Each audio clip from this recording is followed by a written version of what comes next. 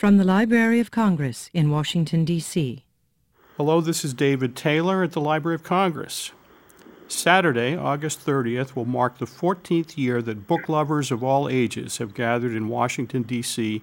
to celebrate the written word at the Library of Congress National Book Festival. The festival, which is free and open to the public, will hold evening hours for the first time this year.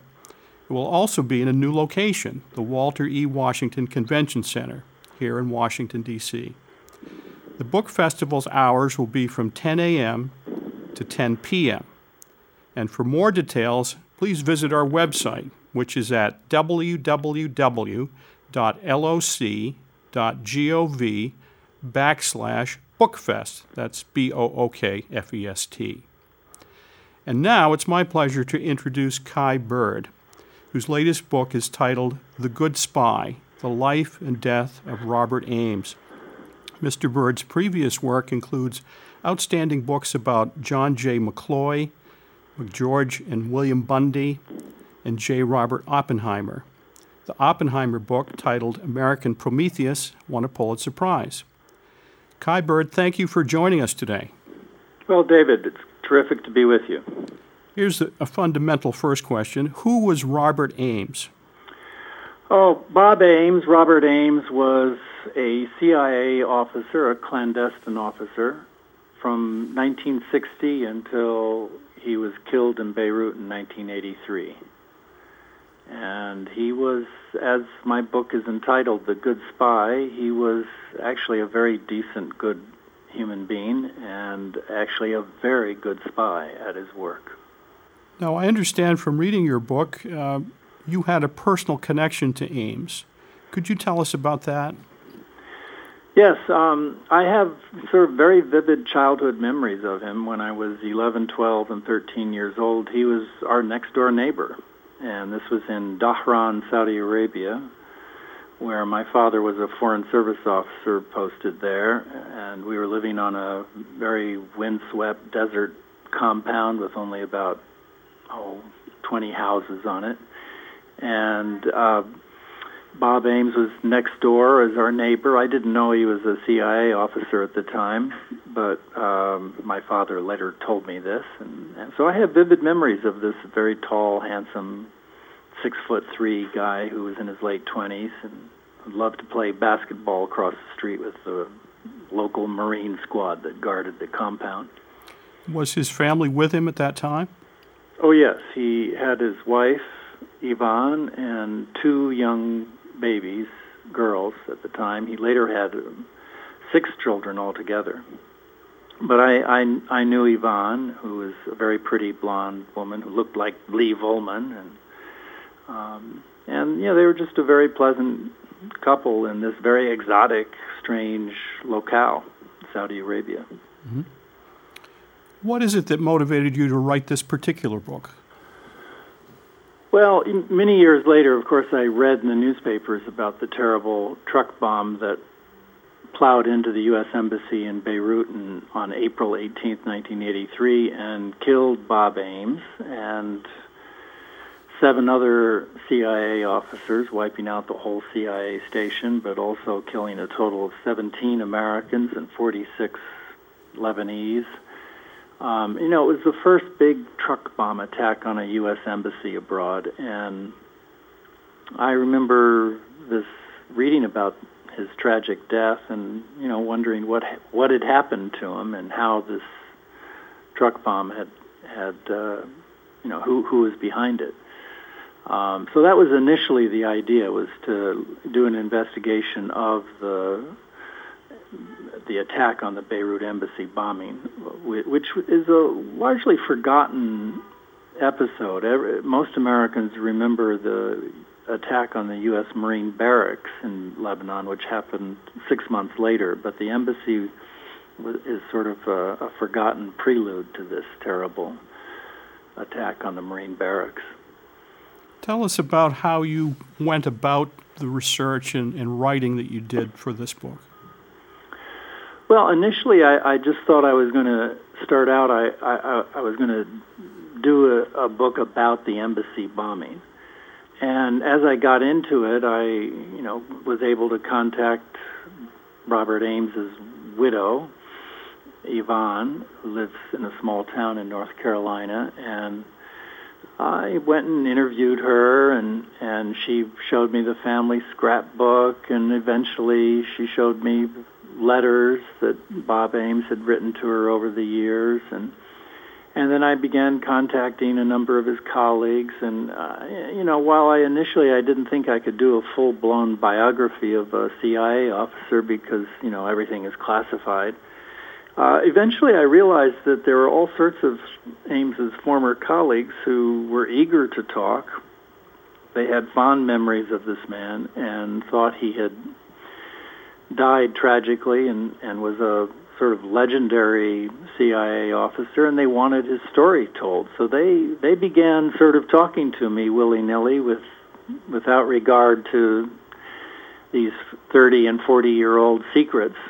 And so the more they talked, the more I realized that I could indeed do a full-blown biography.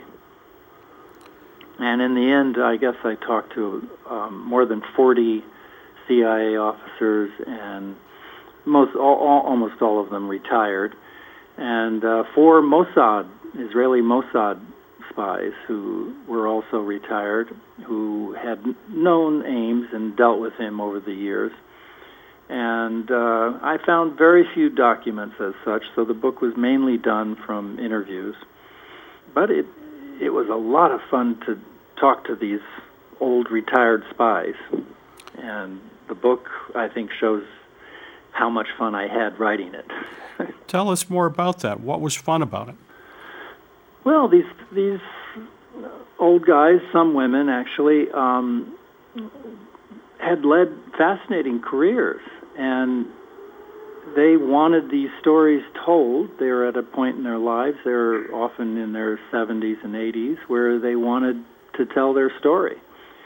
And, what emerges is sort of a much more realistic picture of what it's like to be a CIA officer. Bob Ames was he was no James Bond. He did indeed have to carry a pistol in his belt occasionally in dangerous places like Aden when it was going through a revolution and Beirut during the Civil War, but he hated guns.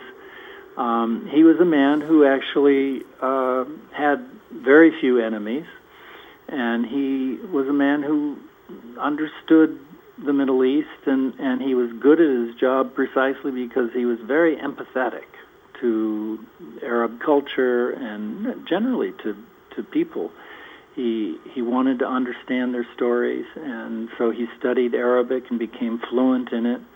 He could read a newspaper, he could carry on a conversation in Arabic on politics, which is, very unusual. Even today for a clandestine CIA officer, there are really just a handful who are capable of doing this today. And so in the 1970s and 80s, it was very rare as well. Anyway, he was good at his job, and I learned that being a spy is really about human empathy and about the ability to listen and be empathetic to the plight of other people, often in a very dangerous neighborhood like the Middle East. Is that one of the principal messages that you're hoping that people will come away with after reading your book? Yeah, I want them to understand through the life and career of Robert Ames that human intelligence, as opposed to signal intelligence, intercept intelligence, is just as valuable, if not more valuable, than all these intercepts as such. We've in recent years, of course, in the news, we've been reading all about the NSA and Edward Snowden and wiretaps and the NSA's ability to intercept emails and telephone conversations. But I think if you read The Good Spy, you'll come away with many sort of second thoughts about all the value of all that in the absence of human intelligence, where you have actually people on the ground trying to understand motivations and intentions And, you can't find out human motivations and intentions through intercept intelligence. You have to sit down over a cup of coffee or a beer or a hookah pipe and listen to people and try to understand what makes them tick. And Robert Ames is very good at that. And I believe that if something like the CIA has a role to play, it's not in the field of paramilitary intelligence, which is better left to the military. It's their role is to go where diplomats, foreign service officers cannot go. So they go into dangerous neighborhoods as such, and they get to know people who are troubled, and also sometimes form relationships with people who are dangerous, terrorists. I mean, Bob Ames ended up hanging out with someone like Ali Hassan Salameh, who was Yasser Arafat's right-hand man, his intelligence chief, his chief bodyguard at one point. This Salameh was a young man in his late 20s. He wore a gun. He was associated with Black September and perhaps the tragedy in Munich, where 11 Israeli athletes were killed. And yet Ames, through his relationship with Salameh, was able to influence the PLO and Arafat into thinking about laying down the gun and talking about a political solution to Palestinian aspirations. And so in a certain sense, he helped to plant the seeds of the peace process of what came to fruition in Oslo and yet is now still stymied. But everyone in the CIA that I talked to regarded Robert Ames as the man who had planted the seeds of the process, where he got the Palestinians to talk to the Americans and eventually the Palestinians into a relationship, a conversation with the Israelis. And that's the beginning of the peace process. Mm-hmm. You talked about Salameh, who's clearly a leading character in your book. Another person who emerges is Mustafa Zein. Can you tell us about him? Mustafa is a great character. Mustafa Zein was not an agent. He never accepted a dime from the U.S. government or the CIA, but he had, as a young Lebanese teenager, he had come to America on an exchange program and spent his senior year in high school in a small town in Illinois. And he fell in love with all things American. And when he was back in the Middle East, he eventually befriended Robert Ames. And, they were sort of an unlikely pair, but Salameh saw Mustafa Zein and his friend Ali Hassan Salameh, the PLO intelligence chief, saw an opportunity through their relationship with Robert Ames to cultivate the sort of back channel to Washington, to the American government. And that began to happen as early as 1969. And so Mustafa Zein set up the initial contacts and sort of helped Ames to cultivate this relationship with Ali Hassan Salameh, who was initially probably, at least in Ames's mind, a target for recruitment. That's what CIA clandestine officers sometimes try to do, is to recruit people. But Ames quickly realized that someone like Salameh was unrecruitable, was unwilling to take money or sign a contract, but that he was a man who was willing to form a back channel, who was willing to exchange information, and this became a very important back channel from about 1969 through 1979 until one day in Beirut in January of 79, Ali Hassan Salameh was killed by a car bomb triggered by a Mossad agent. Now, speaking of back channels, one of the surprises of your book, or surprise to me certainly, has to do with the U.S. back channel to the PLO. Can you tell us a little more about Bob Ames's role in that? Well, as I said, it began in 1969 at a time when Henry Kissinger, President Nixon's national security advisor, had promised the Israelis that the U.S. government would have no relationship with the PLO, which the Israelis and the Americans regarded as a terrorist organization. But the PLO in 1969, as early as 1969, was a major player in things Middle Eastern, and if U.S. diplomats couldn't talk to people in the PLO and the Palestinian community, that was actually exactly what CIA officers should be doing. So Ames actually created this back channel by meeting with Ali Hassan Salameh through Mustafa Zain, his sort of sidekick at the time, in a cafe in Beirut, and developed the relationship. And it became very important to the U.S. government, particularly as the Lebanon civil war began.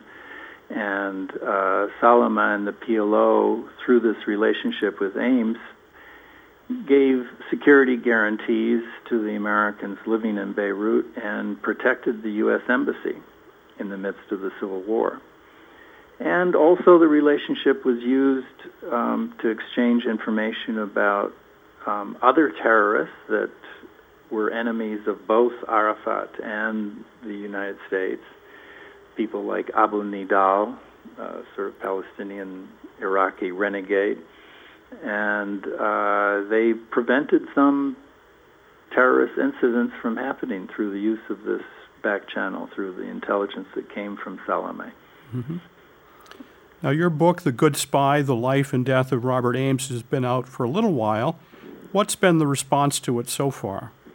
Oh, I've gotten terrific reviews in the New York Times and the Washington Post and the London Spectator and the London Sunday Times and the Dallas Morning Herald, and I've been interviewed on the Charlie Rose Show and the Wolf Blitzer CNN show, and all things considered, it's really quite extraordinary. I guess people love a good spy story, and in this instance, it's a spy story, but a true one. So it's not a novel, and it makes it all the more intriguing to people.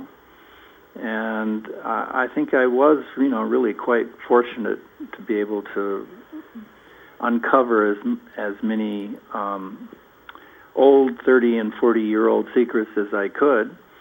Not that anything I reveal is, I don't think there's anything I reveal is damaging to national security by any definition, but these are old secrets, and yet they're secrets that we should now know about. It's really critical to understand the Middle East, to know that the history of the relationship between the CIA and the PLO going back 40 years, and that helps us to have an understanding of our current dilemmas in this troubled region of the world. Well, I think we'll end on that perfect note. And I want to thank you, Kai Bird, very much for being with us.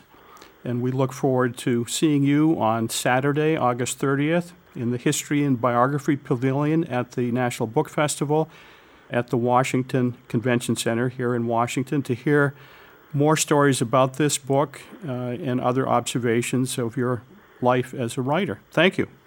Thank you. I look forward to it. The festival is one of my favorite events. See you then. This has been a presentation of the Library of Congress. Visit us at loc.gov.